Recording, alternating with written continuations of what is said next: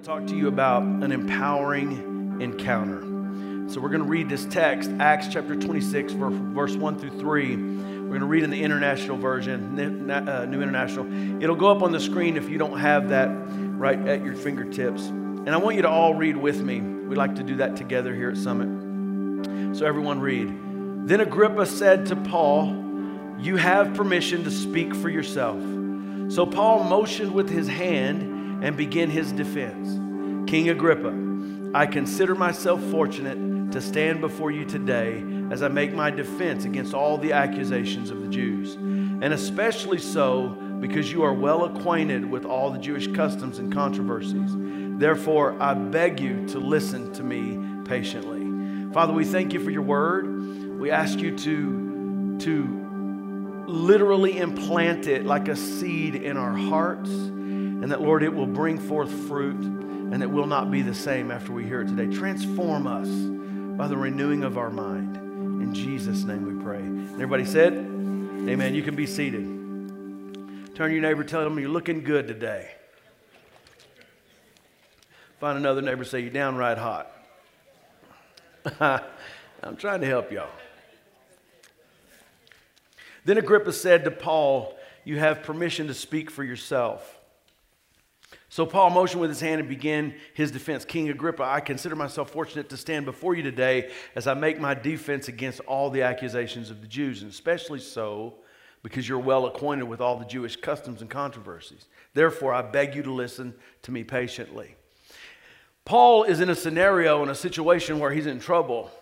He's been persecuted. He's been fought on every hand. He's gone through persecution. He's gone through problems. He's gone through issues. He's been in prison time after time. He's been beaten many times. He's been in shipwrecks at this point in his life. And now he's standing before Agrippa because he appealed to Caesar, which means that when it says he appealed to Caesar, it means he said, "I'm a Roman citizen and I have the right to appeal to Caesar." So instead of being tried by the Jews, he wanted to be tried by Caesar. And so he went to Caesar and he began to explain what was going on. Now, if you listen to the way he says this, you would think that the next things he's about to say are some very deep theological things. You would think that he's about to really go somewhere intellectually, or he's about to really lay it on King Agrippa and tell him all the revelation that he has, and he had a lot at this point. I mean, think about all that he had gone through. Think about all the inspired scripture that God had already given him. I mean, this is Paul. He wrote 2/3 of the New Testament. He was setting up churches, and he was developing pastors. I mean, this man was literally changed. I mean, he was an unbelievable leader at this point, and he stands before Agrippa and he says, "I want you to hear me patiently." So you think he's about to unveil all of his enormous intellect.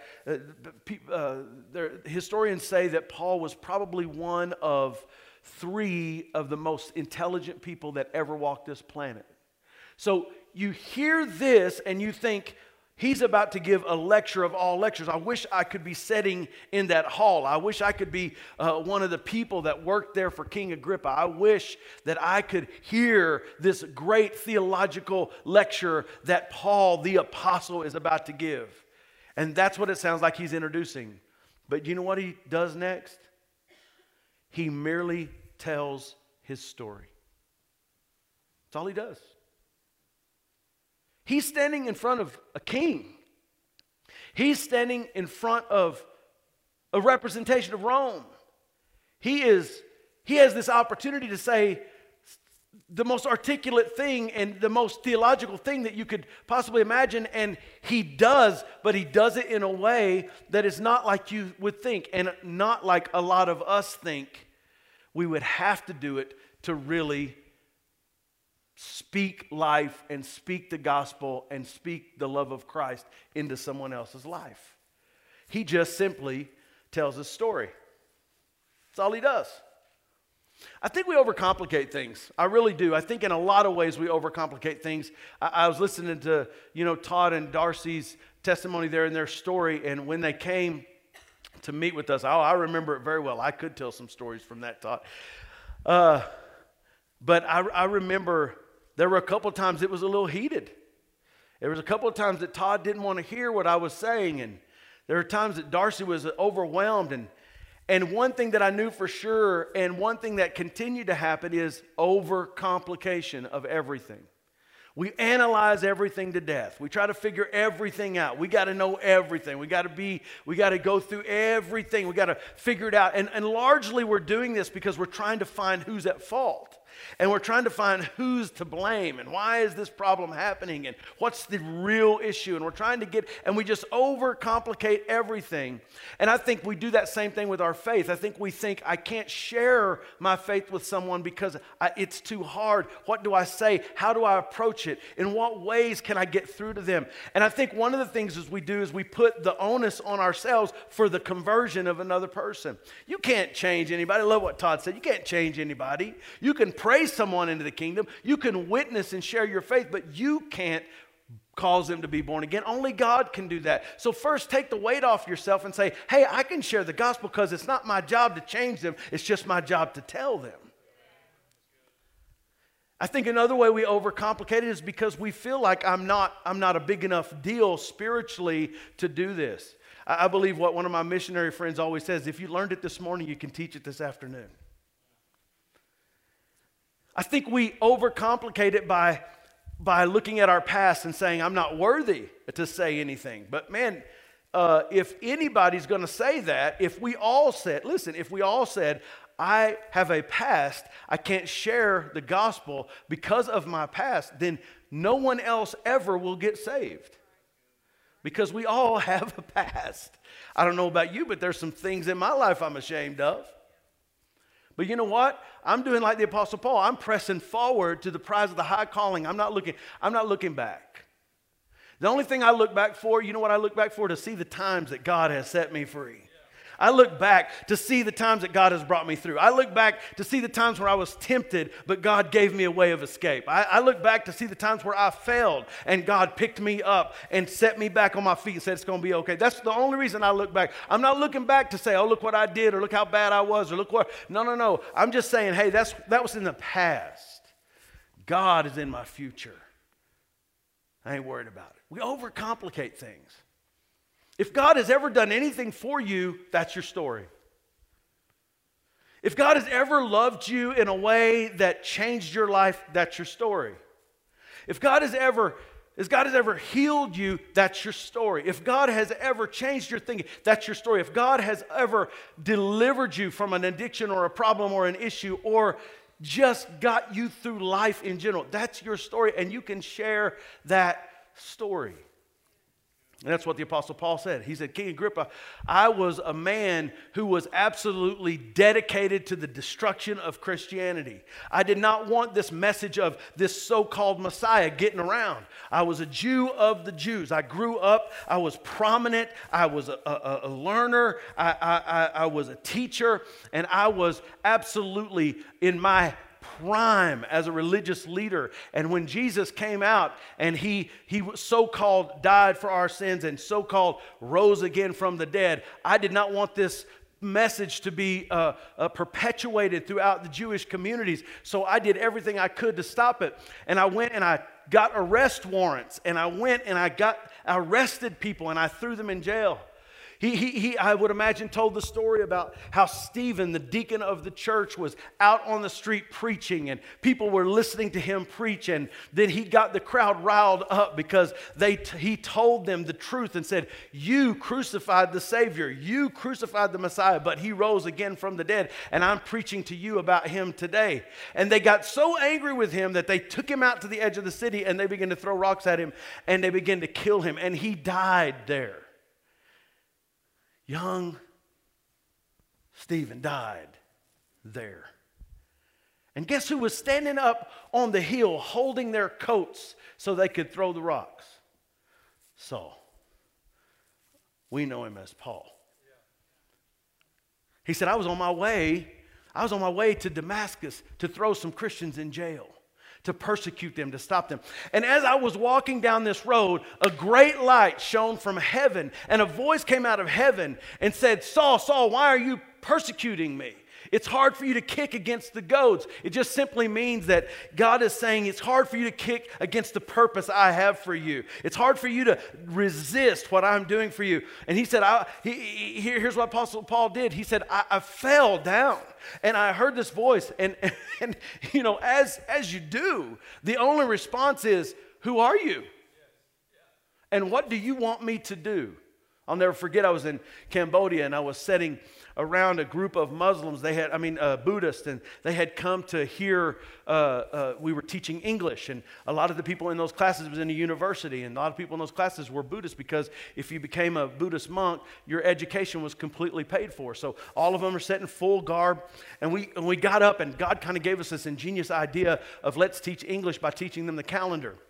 It totally happened on accident, and we were up there teaching the calendar, and then as you start teaching the calendar, that they were repeating after us, and we were teaching them the words, and because they want to hear from English speakers, which I don't know if you can consider Texans English speakers, but anyway, so we were there, and we were doing this, and then as we began to teach it, we ran out of it finished too fast. We had all this time left in the class. We're like, what are we going to do?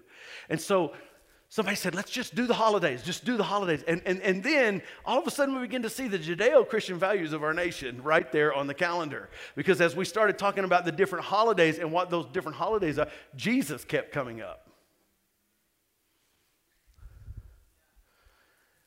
And then after we were done, we said, let's get around in small circles and you ask us any questions you want. And they had all kinds of questions. Really strange questions, some of them, but some really good questions. And then a question came out. I've got a picture of it. I love it. I'll never forget it. My group, I was sitting there, and every one of them were Buddhists. And I was leaning in. It was just such an engaging moment. And one of them said, who is Jesus? And at first, that caught me completely off guard. I mean, can you imagine someone asking, who is Jesus? He said, I kept hearing you say a person, Jesus. Who is that?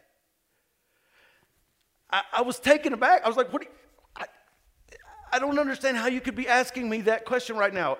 Who is Jesus? You mean what did Jesus do? No, who is Jesus? All of a sudden I realized this person that was sitting in front of me, all of these gentlemen that were sitting in front of me had no frame of reference for Jesus. Not a historical frame of reference, not a theological frame of reference, no family reference, nothing. They did not know who he was. Now, let me just tell you, when you get in that moment, you do not know what to say. Because how do you start that? Well, let me see. Jesus is, and then you think, well, they wouldn't know that, so how would they know?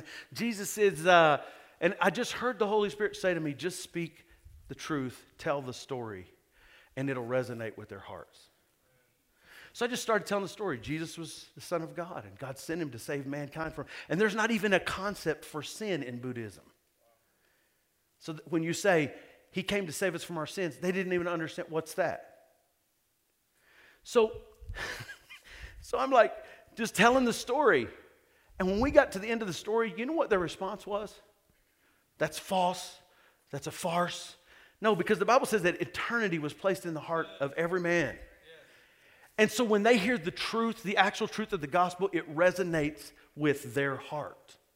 Everybody doesn't receive it at that moment. Everybody doesn't make a decision, but something about what you're saying is true. That's why you want to let your story evoke the Word of God in your life, because the Word of God is what breaks yokes. The Word of God is what delivers people. The Word of God is what makes a difference. And how did that Word affect you, and how did it encourage you? Tell the story, and the story will make the difference.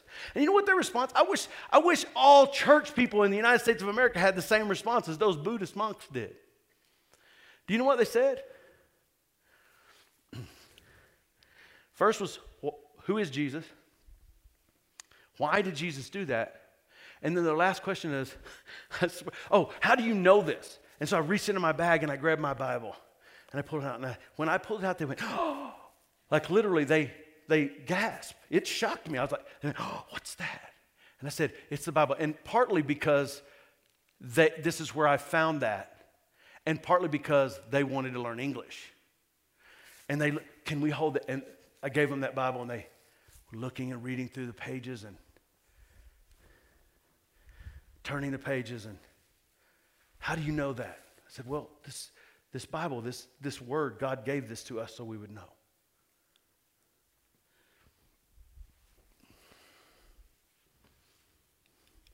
And then they asked the question. It was so shocking to me and still is to today. And I wish that we all had this kind of response. Here's the question they ask. What does Jesus want me to do?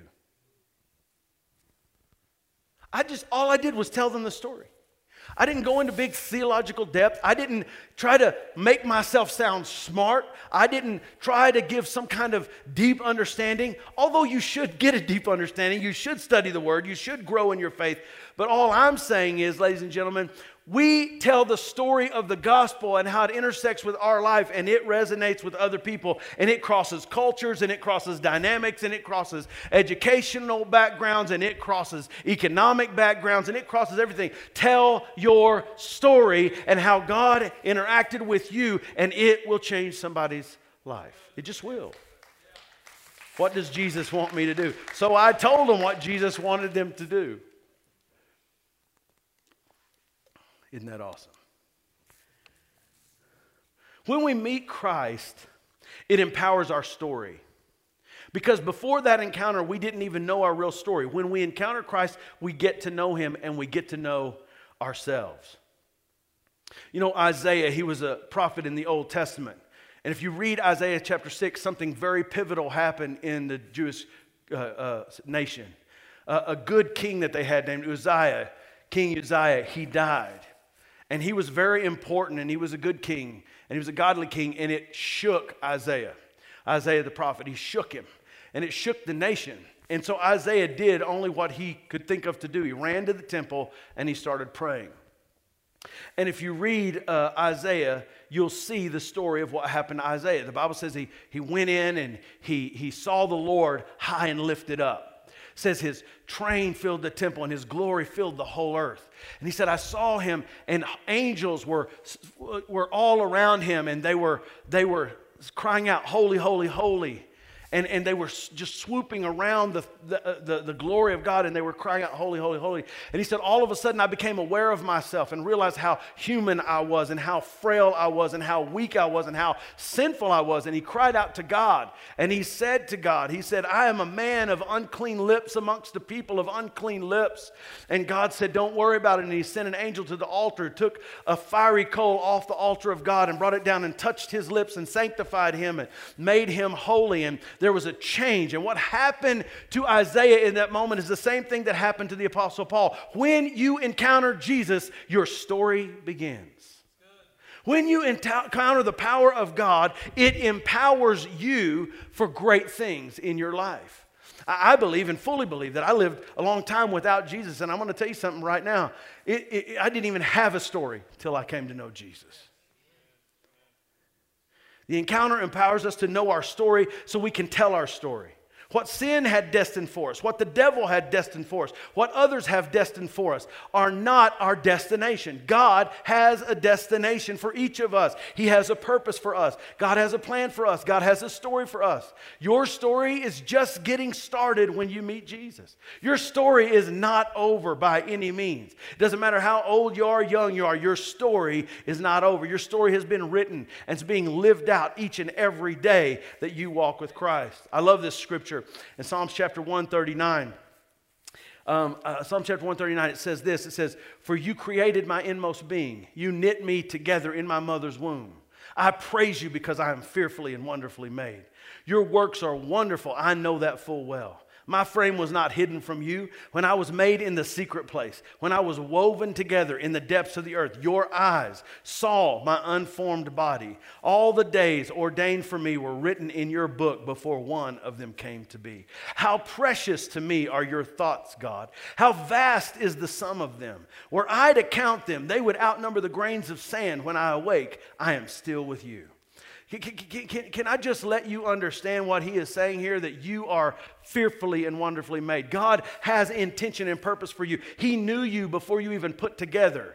It really appalls me, and I'm sad for anybody who's gone through the abortion scenario, and it breaks my heart that ever happens. But we have to understand as well that it is not what God wants. And when you hear something like this, it makes you think appalled when you see politicians that look like they just won an election with their hands in the air and smiles on their faces, and you realize that they're rejoicing over a decision that was made to abort babies all the way up to birth.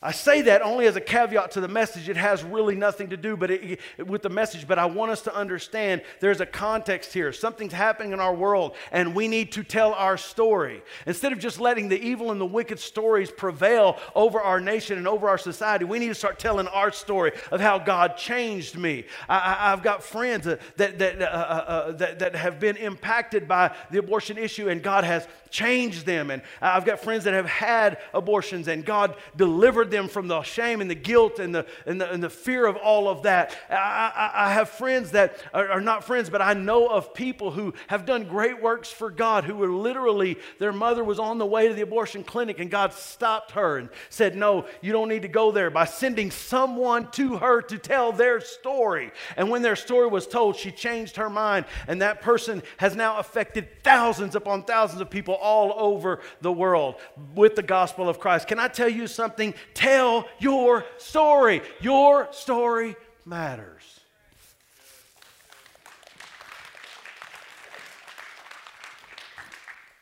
God thinks about you. This says God had more thoughts about you than you can even count. This says that God thought about you and wrote a book about you. There's a book in heaven about you, about your purpose, about your design, about what God wants your life to be. He talks about it right here.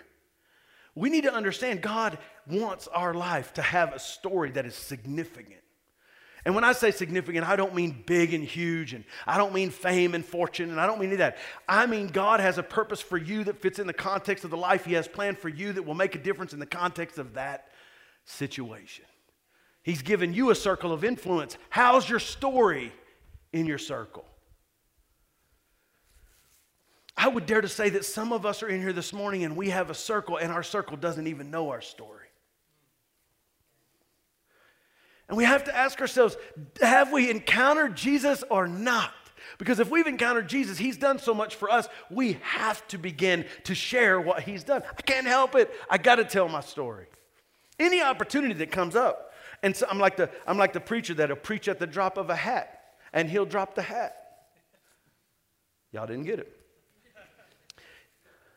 But that was a great joke. Everybody at church online got that preacher joke right there, and they clapped and laughed. It was great. Y'all missed out. I want to give you 4 ways the encounter will empower you. Number 1, when you encounter Jesus, it empowers you to worship.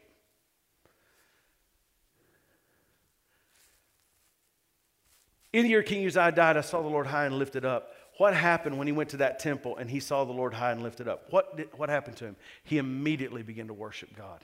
He got on his face before God. When we really get a vision and a revelation of who God is and who Jesus is and what Jesus can do in our life, it changes everything. Seriously, it changes everything. And the only response is worship. It's the same thing the Apostle Paul did on the road to Damascus. He saw Jesus in his glorified form, and what did he do? He hit the dirt. And he said, what do you want me to do, sir? And Jesus said, go, I'm going to send a prophet to you to tell you what I want you to do. Worship is evoked out of us, and we're empowered to worship. So don't come into church and think, well, I don't want to get, I don't want to be too worshipful. I want to be, more laid back. Listen, did Jesus change your life or not? All I'm saying is Jesus could stretch out His hands and take nails in His hands and take nails in His feet and die the most horrible death that you can die in this world on my behalf. I can lift my hands up and praise to Him in a worship experience. Because when I really encounter Him and what He's done for me, it changes who I am. Amen? Number 2, when you encounter Jesus, it empowers you to know your real self. What did Isaiah say when he saw the glory of God? Woe is me.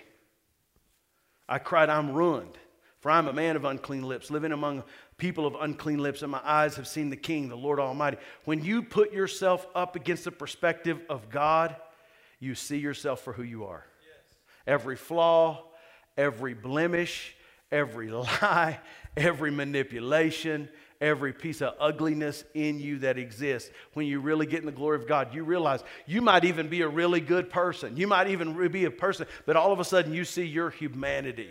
And you see, I am nothing as compared to that. I am unholy as compared to that. But isn't it wonderful that our God, who is so unbelievably awesome, that cannot be in the presence of sin, gave us a way out of that low place and said, come back up here with me and be in fellowship with me and be in relationship with me. I've given you grace so that you don't have to wallow in your sin anymore. You can be forgiven and set free and just walk freely in my presence. That's who we serve. That is our awesome God. Come on, somebody say amen. Amen. You know, 3 people really like that. You know, when that happened to me, when I really truly gave my life to Jesus, something happened to me that was so intriguing. I had been in and out of church all my life. I mean, in and out of what we would call salvation. I don't think I was really saved until I was about maybe a junior in high school, into my junior year, maybe a senior year. And I was a preacher's kid, and I was the classic preacher's kid, and I had all the, I rebelled, and I did all that in an extreme way. Like, when I look back on my life, I honestly think, how in the world did I make it out? It was bad. And I'm not going to go into it because it just gives the devil glory, but it was bad. And I just remember something happening to me when I finally made that decision.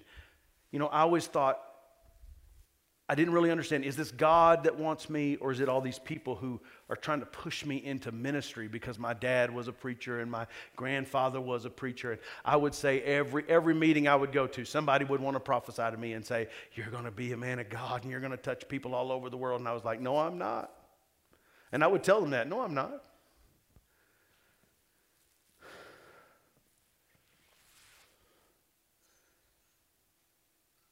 And God would just send people my way to tell me the story of their life and minister to me and reach out to me, and I would just ignore it, and I ignored it. Finally, I got to a place of beyond myself, like lower than you can think. I was just like, there's no purpose in my life. I was never suicidal because I guess I'm just not built that way. I don't know, but probably an underpinning of prayer of my family. But I was low and I was apart from myself. I was just absolutely devastated. I don't know what I'm going to do. Seems like everybody else has got their life together. What's my life going to amount to? And I just came up with one solution. It's going to be a big fat zero. I'm going to have nothing. I'm going to be nothing. I'm going nowhere. And God got a hold of me through several different people, one being my wife.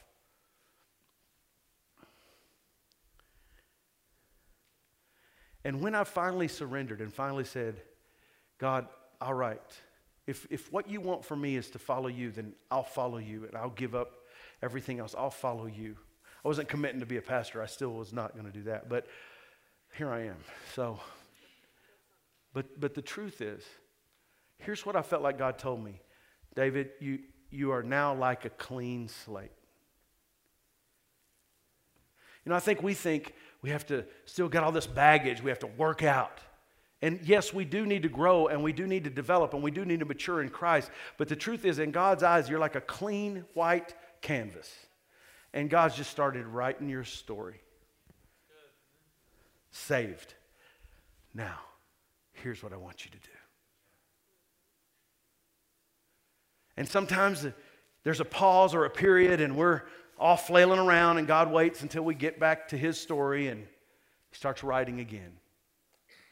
God has a book about you. He has thoughts about you, love for you. He cares about you. Amen? Amen. And what we need to do is understand we have a free canvas. We have a blank canvas. God, write on me. Use my life. Make a difference with me. I mean, I can't, the story of my life now isn't just that I encountered Jesus and He changed me. The story of my life now is I encountered Jesus and He changed me. And now my life has encountered literal thousands of lives all over the world, and it has changed them. See, that's how our story is supposed to work. God changes us, and then God uses us to change others. If the story is untold, the story dies. We are always just one generation away from extinction of the gospel. If we fail to tell our story to the generation coming after us, there will be no story told. When you encounter Jesus, number 3, it empowers you. I'm on 3, I've got 4. So if that tells you anything, if you're worried about the clock. I'm going to take like 40 minutes on 3, 50 minutes on 4, so I'm joking. When you encounter Jesus, it empowers change in you. I just have a hard time believing that if you encounter Jesus, there's no change in you. Number one, I can't believe it theologically because the Bible is very clear that when you encounter Jesus, you're regenerated. You're born again. There's change. Doesn't mean you're made perfect, but it means you're put in position for being made perfect. And your life in Christ is coming to perfection as you grow in Him. But there's change. When I encountered Jesus for real, it changed me. Isaiah said, the seraphim flew to me with a live coal in his hand, which he had taken from the tongs of the altar. With it he touched my mouth and said, see, this has touched your lips. Your guilt is taken away. Your sin has been paid for. That is a representation of Jesus and what He's done in our life, the light of Christ operating and sanctifying us. So He changes. He empowers change in you. And if you mess up and make a mistake, just go back to the Father and say, forgive me and change me, renew me, and He will. You don't have to go back to zero. You don't have to give up. You don't have to quit. You don't have to throw your hands in the air. Just say, God, keep writing the story. You think because you got off track with the story that God's through writing the story. He's not through writing. Your story's not finished because you made a mistake. Come on, please. That we serve a God who's able to heal, deliver, set free, forgive. Come on, His grace is sufficient for you no matter what. Just keep going. Keep moving. God's still writing your story.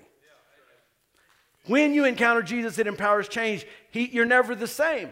When He encountered the blind man, change. When He encountered the lame man, change. When He encountered the dead man, change. When He encountered the adulterous woman, change. When He encountered people full of sin, changed. When you encounter Him and you accept Him and you receive Him, it changes you. And the fourth and last thing is when you encounter Jesus, it empowers you to tell your story. Isaiah 6:8 says, then I heard a voice of the Lord saying, whom shall I send? And who will go for us? I don't know if there was anybody else in the temple. Probably there was. But this vision that he was having, I feel like, was particularly for him. It was as if no one else was in the room. And God asked a question, who shall we send? And it's almost like you ever meet that kid in the class that answers every question? You know, the first hand up. Hey, me. Answer me. I got to answer. I got to answer. And then the teacher's trying to go, is there anyone else?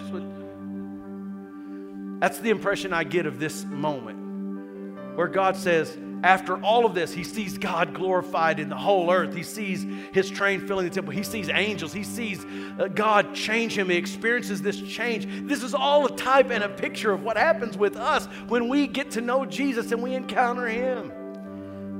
And then when Jesus, he does one last thing. He asks what those Buddhist men asked me. In other words, instead of him asking, what do we do for Jesus? Jesus is asking the question to us, what will you do for me? And he wants us answering in the affirmative. And I believe Isaiah was like, me.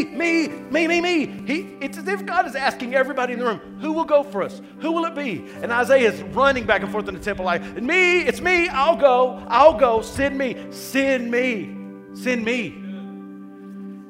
See, when God empowers us, He empowers change in our lives. He empowers worship in our lives. He empowers perspective in our lives. He empowers us to see Him for who He is, us for who we are, and then He empowers change in our lives. And then He empowers us to take all of that and share it. Just like Todd and Darcy told their story today. That's all really you need to do. But the reality is, first, you have to have one. Every head bowed, every eye closed.